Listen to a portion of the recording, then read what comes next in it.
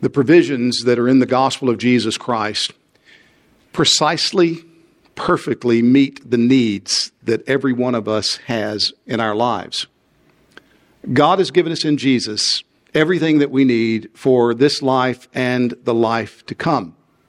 And the more we understand that, the more we believe it, the more we see it, the more satisfied we will become in Jesus, and the more delighted we will become with Him.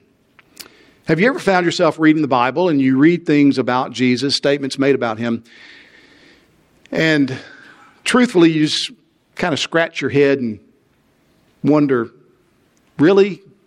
Are these things really stated accurately? I mean, don't some of the things that the Bible says about Jesus sound like Sunday school platitudes, that we know the right answer and so we say it because we just know that that's what's expected? And doesn't occasionally it just seem like the Bible gives us this pie in the sky type of stuff that really doesn't have much to say about the practical realities of what we face on Monday mornings? I mean, just think with me for a moment, like Philippians 1:21. Paul says, "For to me to live is Christ, and to die is gain."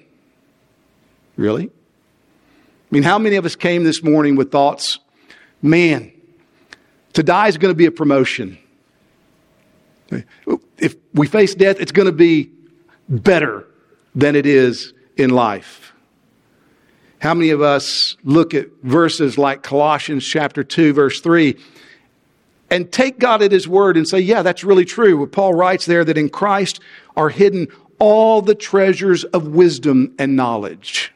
Really? All the treasures of wisdom and knowledge? What about trigonometry?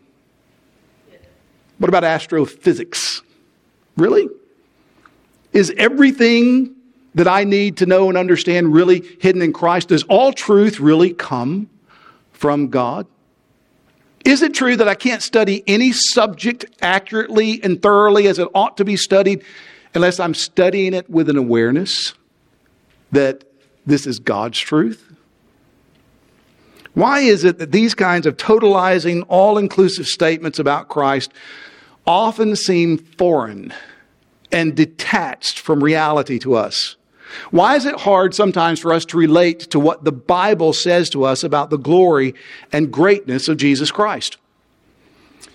Well, I'm convinced that the main reason why that is so is because we too often do not fully appreciate our true condition before God without Christ.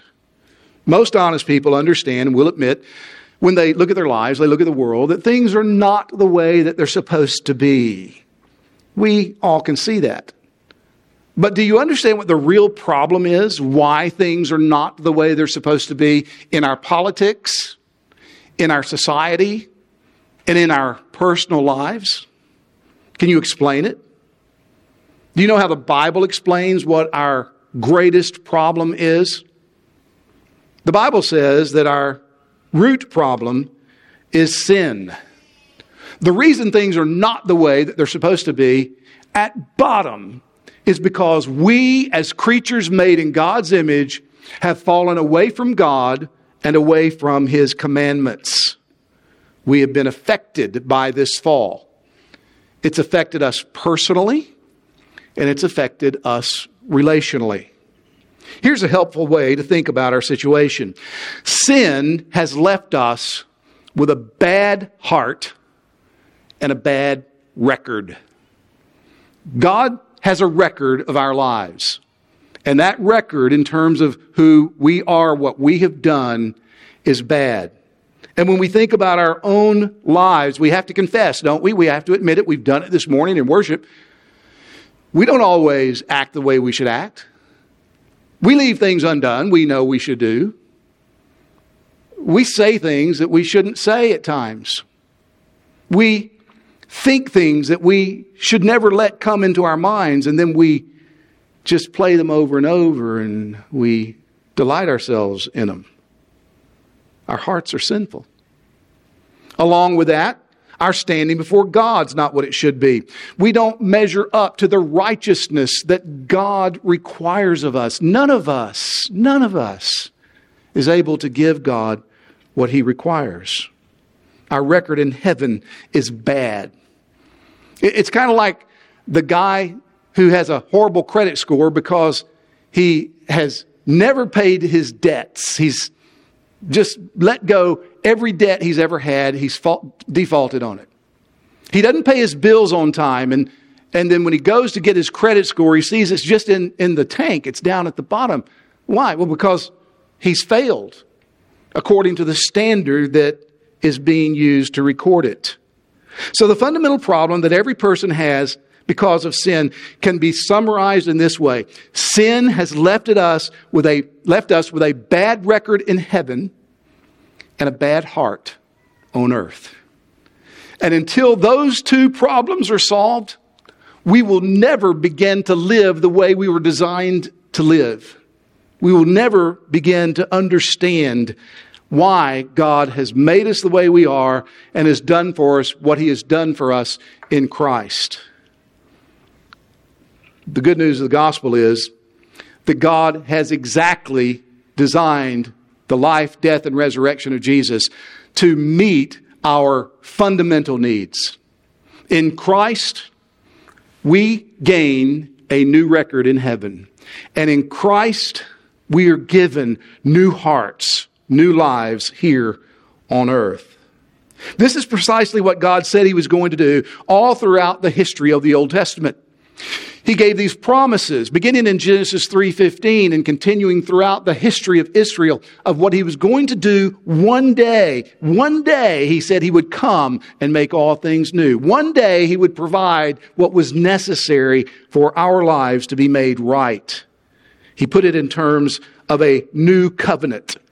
A covenant that He would make with His people that would precisely meet the needs that we have. He announces these blessings throughout the Old Testament, most clearly in Jeremiah chapter 31, verses 31 through 34. The author of Hebrews quotes that passage twice in his letter. Don read from chapter 8 of Hebrews, one of those occasions. Another is in Hebrews chapter 10. And listen to what he says in Hebrews 10, where he summarizes very succinctly what God says He's going to do in this new covenant that He's going to make with His people. So Hebrews 10:15 says this, "And the Holy Spirit also bears witness to us, for after saying, quote, 'This is the covenant that I will make with them after those days, declares the Lord.'" That's exactly what was read earlier from Hebrews 8 that is quoting Jeremiah 31.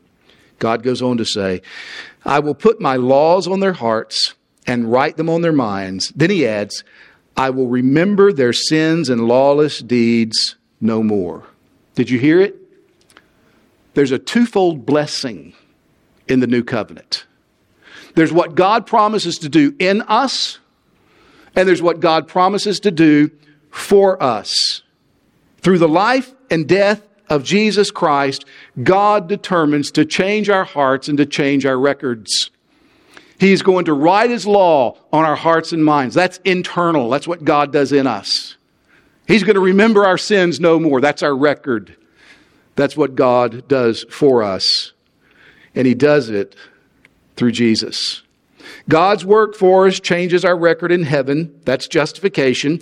God's work in us changes our hearts, our lives on earth. That's sanctification. And justification and sanctification are the two great blessings of the new covenant that are found in Jesus Christ. That's why it is right to say that the gospel of Jesus precisely meets the greatest needs that we have in our lives. Paul shows us this when he connects the work of God for us in justification and the work of God in us in sanctification in the first 4 verses of Romans chapter 8. And as we return to our study of Romans this morning, that's our text. That's the passage that we're going to look at for the next few minutes. So let me encourage you to get a copy of God's Word and get Romans 8, 1 through 4 in front of you and follow along, because I'm going to read it and then we're just going to work our way through it. If you're using one of the Bibles that's provided for you in the chair in front of you, you'll find this passage on page 944. 944. So hear the word of the Lord and listen as I read it to see how Paul describes the situation, the life of a Christian, someone trusting Christ in terms of what God has done for us in heaven with our record and what God has done in us on earth in our hearts. Romans 8, 1 through 4, the apostle writes, "There's therefore now no condemnation for those who are in Christ Jesus.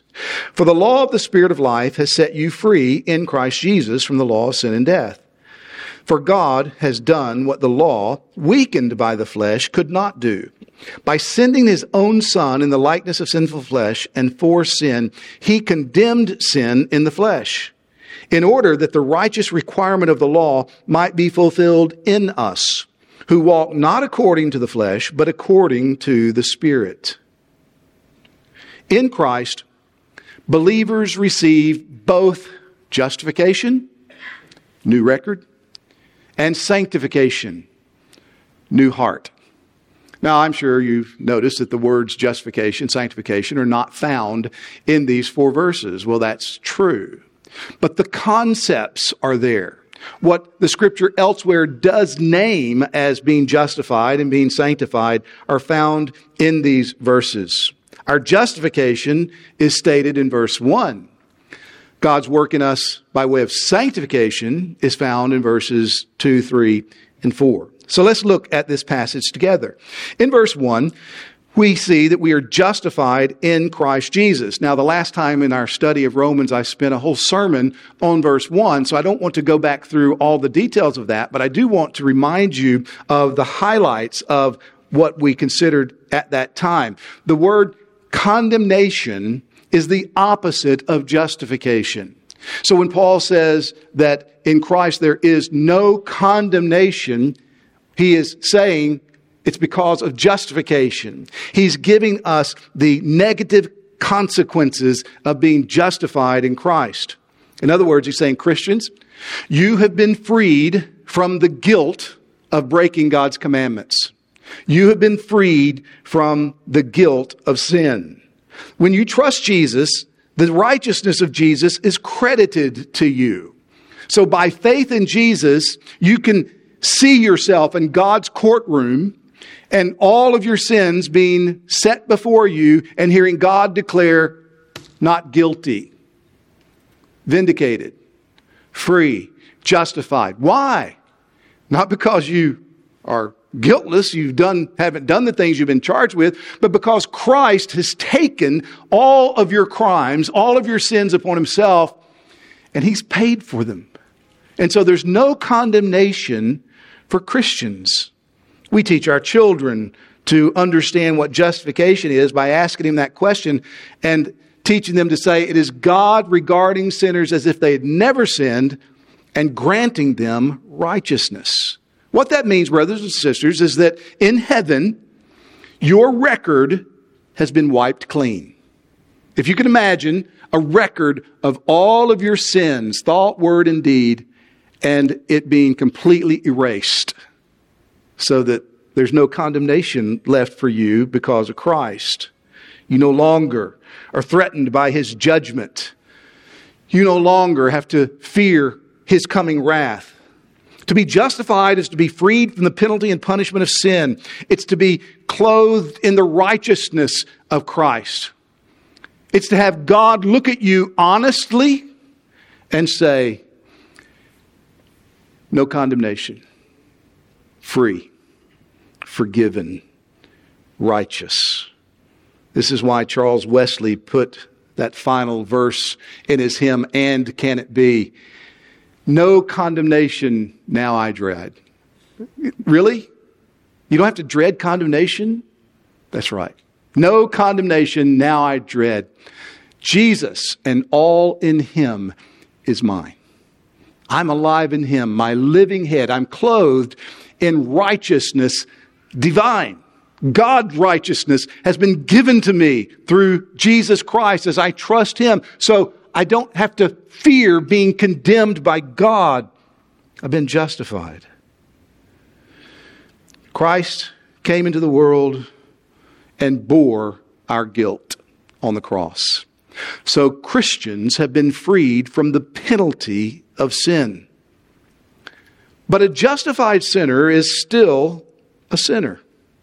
That is, when you trust Christ, you are indeed freed from the penalty of sin, but you're not yet freed from the presence of sin. Sin remains in you. And that's why genuine Christians, sincere Christians who face the reality of remaining sin in their lives can sometimes feel like they're not justified. They're not saved. Because you see sin, you're honest enough to admit, yeah, it's still there. It's still wicked. Paul has described that exact experience in the last half of Romans 7. If you read back through Romans 7, verses 14 through 25, you'll see him describing the conflict. Things I want to do, I don't do. The things I don't want to do, I'm just drawn to them. What's he doing there? He's describing the reality of what goes on inside of a Christian's heart and mind at times when sin is seen so clearly and you're made so sensitive to it. You're justified, freed from the penalty of sin, but the presence of sin can at times seem so overwhelming that you might really doubt if you've ever been delivered from the penalty of sin. That's why Paul says what he does in verse 1 of Romans 8. There is therefore now no condemnation for those who are in Christ Jesus. Brothers and sisters, we have to believe that. We have to take God at His word and trust that because of Christ, God no longer holds our sins against us. So here's the question. Are you trusting Christ today? Is Christ your Lord? If Christ is your Lord today, then believe God when He says, there's therefore now no condemnation for you. God doesn't treat you as a judge in a courtroom with crimes against His commandments that you must now pay for. Because Jesus has paid for those crimes. And your record in heaven has been changed forever. In God's sight, you are counted as righteous. You are justified. That's God's work for you in Christ. The blessing of justification is immense, and it provides reason for all who have been justified to be overwhelmed with joy. But justification is not the only blessing that is promised in the new covenant or that Christ has provided for those who trust Him. As verse 2 makes clear, just as Christians are justified in Christ Jesus, so Christians are being sanctified in Christ Jesus. Look at verse 2. For the law of the Spirit of life has set you free in Christ Jesus from the law of sin and death. Did you hear? There are two laws that Paul refers to there. What are those two laws? What's the law of the Spirit of life? And what's the law of sin and death? Well, these are not references to written laws. At least that's my understanding of this passage. This is debated, but I think I've seen this as clearly as I'm capable of by going back and looking at Romans 7, 21, 22, and 23, where Paul uses the word law in a similar way that he uses it in verse 2 of chapter 8, as a principle, as something that is inevitably at work. So look at Romans 7, 21. He says, so I find it to be a law that when I want to do right, evil is close at hand. So he's not saying, I found it to be a part of the written code. He's talking about law as a principle, an activity, an inevitability. It's like the law of gravity. I find it to be a law that whenever I fall off a ladder, I fall down, not up. Right? Why? Because it's a law. It's a law of gravity. And in the same way, he says in verse 23 of chapter 7, but I see in my members another law waging war against the law of my mind. Two laws, same two laws that I think he's referring to in Romans 8:2. This principle that we have working in us as Christians, the law of the mind, wanting to do what is right, and this other law waging war against that law, the law of sin, he says, that dwells in my members. A Christian is a person in whom there has been a change of governing principle. We formerly, before becoming Christians, were ruled by the law of sin and death.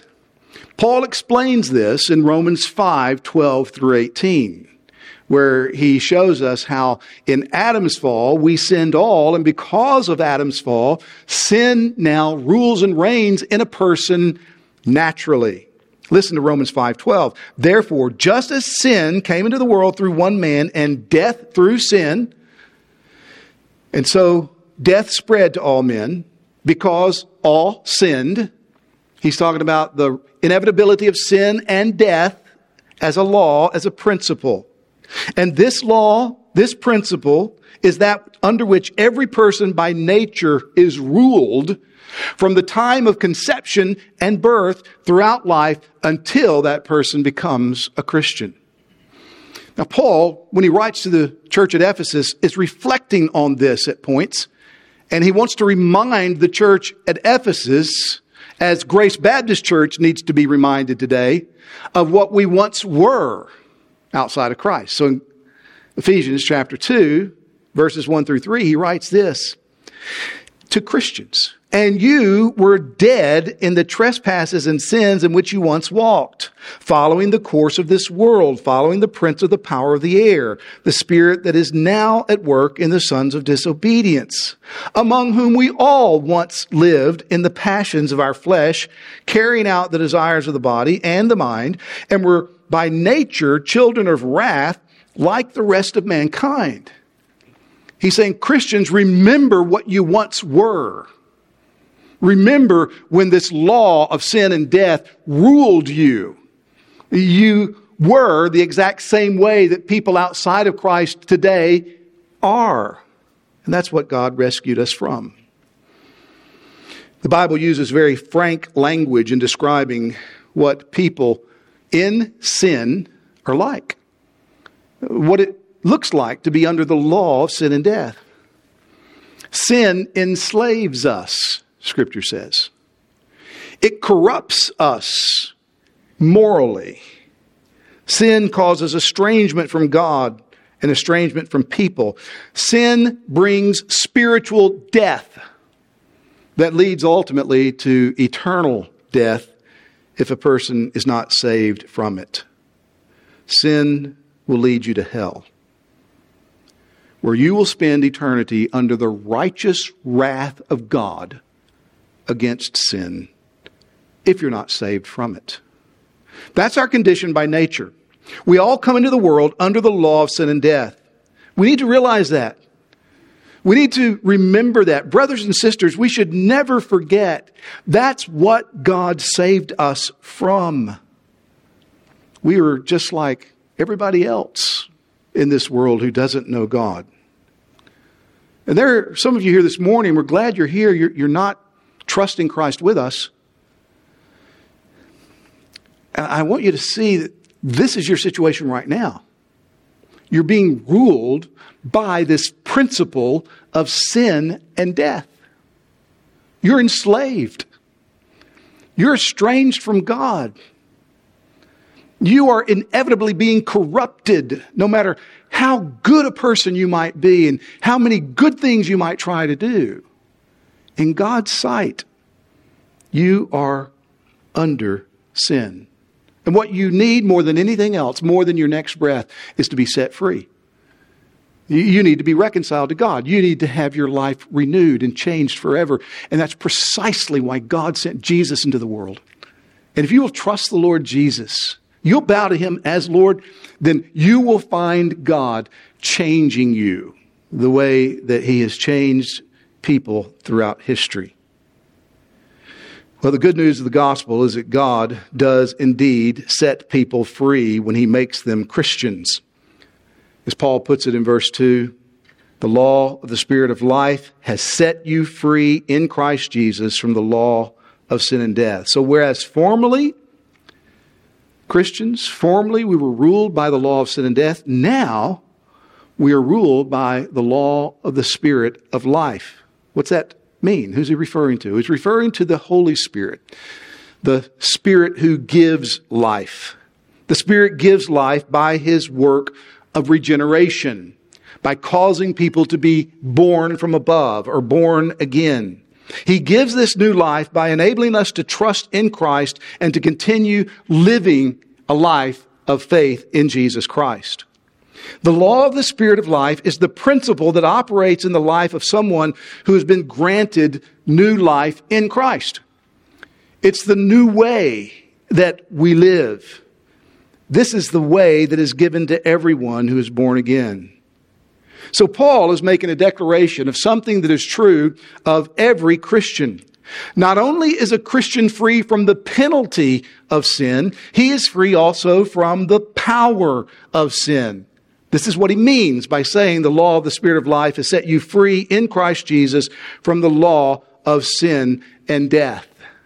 The Spirit comes into the life of a Christian and takes up residence. And by doing so, he sets us free from the law of sin and death. He sets us free from the power of sin. We just sang it. He breaks the power of canceled sin. He sets the captive free. This is what Paul is speaking of in verse 2. You see, Christians are not only justified. Praise God, our record is wiped clean in heaven. But brothers and sisters in Christ, we are also being sanctified. Our sins are forgiven forever by what Jesus did on the cross 2,000 years ago. But also, our lives are being changed right now, forever, by what Jesus did 2,000 years ago. The Spirit renews God's people inwardly. He indwells us, and He begins to empower us so that we think differently, we live differently, we desire differently. He overthrows the reign of sin in our lives. So sin is no longer our master as Christians. This is exactly what Paul is talking about in Romans 6:14 when he says sin will no longer have dominion over you since you're not under the law, but you're under grace. A Christian is a new creation. He's a new person. When you trust Jesus, your old life dies and you're given new life in Christ. Jesus is now your Lord. You live for Him. You're not left to your own strength and resources to do such a life. Rather, you're given His Spirit to live within you, to empower you. He teaches you the Word. He motivates you to live according to that Word. And He empowers you to do it. Not perfectly, at least not yet perfectly. The day's coming when we'll leave this world and we'll be before God and sin will be done with us. And we'll be done with sin. And then we will perfectly obey Him. But even now, He empowers us to live obediently to God with purpose, with intentionality. Brothers and sisters, this is why we never sign a peace treaty with our sin. This is why you must never let yourself get to the place and just where you say, well, that's just the way I am. I know it's wrong. I know I shouldn't. It's just the way I've been living like this for 60 years. No. We keep fighting against our sin by the power of the Holy Spirit. We are determined not to go on living the way that we used to live under the dominion of sin. We don't have to live that way. We've been set free by the Spirit's indwelling us and teaching us more of Christ. So we can effectively fight against sin that remains. As Paul says in verse 13 that we'll get to, God willing, in a week or two to come, we are able to put sin to death with the help of the Holy Spirit. As Christians, we're justified in Christ Jesus. Our record in heaven is changed forever. We're being sanctified in Christ Jesus. Our hearts on earth are being changed forever. In verses 3 and 4, Paul goes on to explain that both justification and sanctification come by God's provision for us through the work of Jesus Christ. Now, before we look at those two verses, look again at verse 2. Did you notice that I didn't comment on that little word for that connects verse 2 with verse 1? I take that word for in verse 2 to mean that Paul is now introducing evidence for what he has just written in verse 1, rather than taking it to mean that Paul is now giving an explanation for the reason of what he has just written in verse 1. If the word for in verse 2 is to be understood as Paul beginning an explanation as to why verse 1 is true, then we would have to read it this way. Christian, the reason that there's no condemnation for you is because the law of the Spirit of life has set you free from the law of sin and death.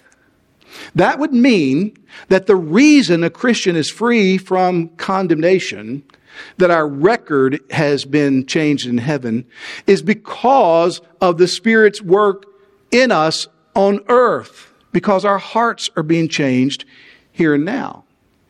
That reading of the word for would require us to understand that our justification is based on our sanctification, that God changes our record in heaven because of our changed lives on earth. But that's exactly opposite of what Paul teaches here, as we'll see in verses 3 and 4. The reason we can effectively live by the power of the Spirit in fighting against sin now, the sin that remains, is because Christ has once and for all indeed canceled the debt of our sin against us. Look at Paul's reasoning in verses 3 and 4. He tells us here that God did what the law could not do. Now, what is that? God did what the law could not do. Well, in verse 3, the end of it, he says, He condemned sin in the flesh. That's exactly what God did that the law couldn't do. In other words, God punished our sin in a way that justifies us and sanctifies us. The law cannot do that. Now, the law can stand and tell us that our sin is damnable, but the law cannot condemn our sin in a way that justifies and sanctifies us. It could not do this, Paul says, because of weakness in us, not weakness in the law. There's no fault in God's law. Rather, the fault is in us because we have been weakened in sin. The weakness that we have by the flesh. And he's speaking about our sin there, not our bodies. The complications that arise from our sin. God's law was never designed to justify or sanctify sinners. God's law is designed to show His righteousness, to show what is right and proper in His sight. And for righteous people, we see that law. And when Adam was in the garden before sin, he could see that law that God wrote on his heart, and he would agree with that law. He could continue in that law. But once sin came into the world, that law cannot justify sinners. That law cannot make sinful people holy because of the weakness that is in us. But what the law could not do, God has done. He has done it by fully meeting the demands of His own law in Christ, and He has done it for us. Verse 3 says, He did this by sending His own Son in the likeness of sinful flesh and for sin. This is a reference to the incarnation. God becoming man, a real man, but not a sinful man. God did indeed become flesh, but He didn't become sinful flesh. Rather, He came in the likeness of sinful flesh. Real humanity taken on by God, but not real sinful humanity. Jesus came into the world as a God-man in order to do what the law of God could never do. He came to pay the penalty for our sin. This is what His death on the cross was all about. God was punishing the sins of His people in the flesh, as Paul puts it here, in human flesh. Human sin requires human payment. And that's why God the Son became a human. And that's why He willingly laid down His life on the cross to make human atonement for human sin. He had no sin of His own to pay for, but He took upon Himself the sins of His people. And He endured God's just wrath in fulfillment of the penalty that our sin incurred. And note the specific reason why God did this that Paul states in verse 4. God did that in Christ so that believers might live righteously in the Spirit's power. I mean, look at verse 4. He did this, Paul says, what the law couldn't do, in order that the righteous requirement of the law might be fulfilled in us, who walk not according to the flesh, but according to the Spirit. In other words, in order that we might be holy, that we might live sanctified lives. The righteousness that the law requires is nothing less than God's will. It is what is right. It is what is good. It is what is true. And Paul says, and Jesus died so that that righteous law could be fulfilled in God's people who trust Jesus by faith. That is, we can live lives of obedience to God's commandments. We can pursue real holiness in our lives. We no longer have to give up and give in to sin. How is this possible? How can this be? We Christians who still have sin remaining in us, how can we fulfill the righteous requirement of God's law in our personal lives?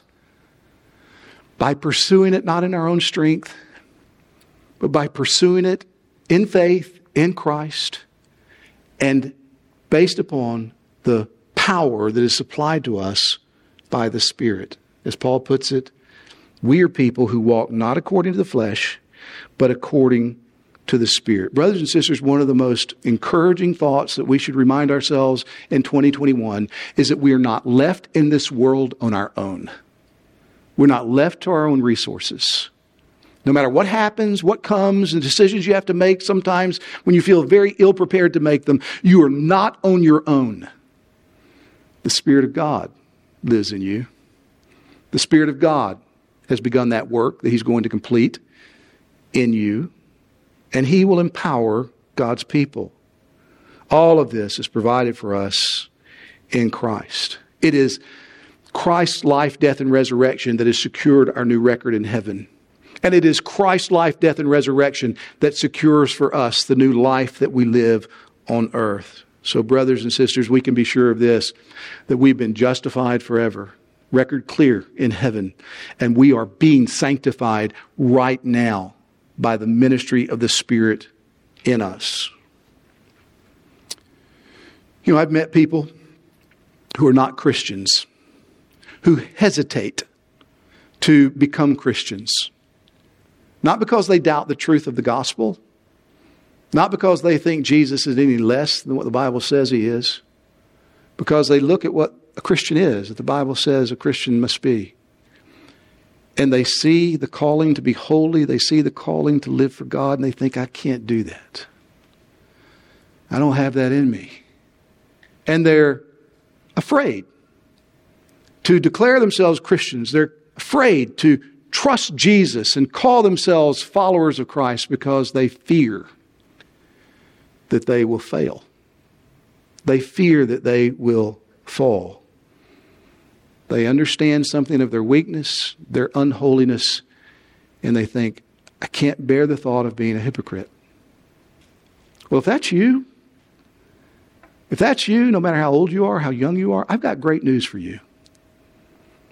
Your thinking, in the main, is exactly right. You can't. You will not. It's impossible for you to live the Christian life in your own strength. But the best of that good news is this: God didn't design you to become a Christian that way. That's not how it works. You don't bring all of your resources to the table and say, okay, I think I've got enough now. I think I can do it now. No. On your best day, you fall short, and you will fall short. What you must do is come to see what God has actually provided in the life and death and resurrection of Christ. And take God at His word. And just fall before Him in humility. And say, Jesus Christ is Lord. And trust Him. Believe Him. Follow after Him. Knowing that it is by His accomplishments, not yours, that God saves you and God will keep you forever. You need your record changed in heaven. You need your heart changed on earth. And Jesus is able and willing to do exactly that. So trust Him. Just believe Him. Young people, trust Jesus. Children, trust Jesus. No matter where you are, no matter what you have done, just humbly take God at His word and say, Jesus Christ is my Lord. If you trust Christ, He'll save you. He'll forgive you. He'll empower you by His Spirit to live a new life of obedience. And yes, you're going to have to learn and grow to understand more and more what it means to walk in step with the Spirit. And you're going to fail. And you're going to need to keep living in repentance and keep trusting Christ. But in that process, that's God's Spirit at work to take you safely to heaven. Brothers and sisters, we need to see how the gospel works for us in this light. Our right standing with God is not based upon our performance before God. It's based upon the performance of Jesus 2,000 years ago.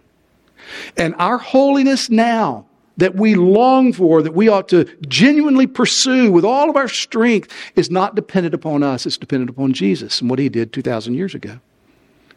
And His accomplishments are made effective in our lives in canceling sin and putting sin to death by the ministry of His Word and His Spirit. Our justification is forever complete right now. Because we're justified, we're able to work out our salvation with fear and trembling here and now. We do that by committing ourselves to a life that pursues holiness. In that pursuit, there are two important realities that must never be forgotten. Remember these things that will help you in this new year to live a life of growing obedience. One, Christian, you are right now in victory over sin. So you live your life not hoping to attain victory, hoping to be good enough for God. You live your life from victory because you have been declared righteous in God's sight. And so you don't have to live with guilt. You don't have to live with shame. You have to live with fear. You believe that what God has done for you in Christ has set your record forever in heaven securely as righteous. And so you want to live righteously here and now. You're free from sin. It's no longer your master. A second reality to keep in mind is that you are not your own. You belong to God. And God has put His Spirit in you. You're indwelt by Him, you're empowered by Him, and you can count on Him. Yes, you'll need to grow in your understanding of how to live in accordance with the Spirit's power, but that's why the Spirit gave us the Bible, to teach us practically what it means to live as followers of Jesus Christ. But as you do this, you can be sure that in Christ, God has justified you and is sanctifying you. In Christ, God has wiped your record clean in heaven, and He has changed and is changing your heart on earth. So, face this new year with confidence, no matter what comes, with hope, with assurance that in Christ, your life is perfectly secure now, and it will be secure forever. Let's pray. Our Father, we thank You for Your word. We thank You for this glorious gospel. And we ask that You would help us to be people who live by the power of this gospel, live in the hope and assurance of what Jesus has done. I pray that You would make us as a church a holy people, that we would pursue lives of righteousness, not because we think that by doing so we earn Your favor, but because You have so convinced us of Your favor that we want to please You. We believe that Your ways are best. And so we go hard after what is best. I pray for those outside of Christ today. Lord, show them the truth, the beauty, the mercy, and the grace that's in Jesus. Open their eyes. Draw them to Yourself through faith in Your Son. For we pray in His name. Amen.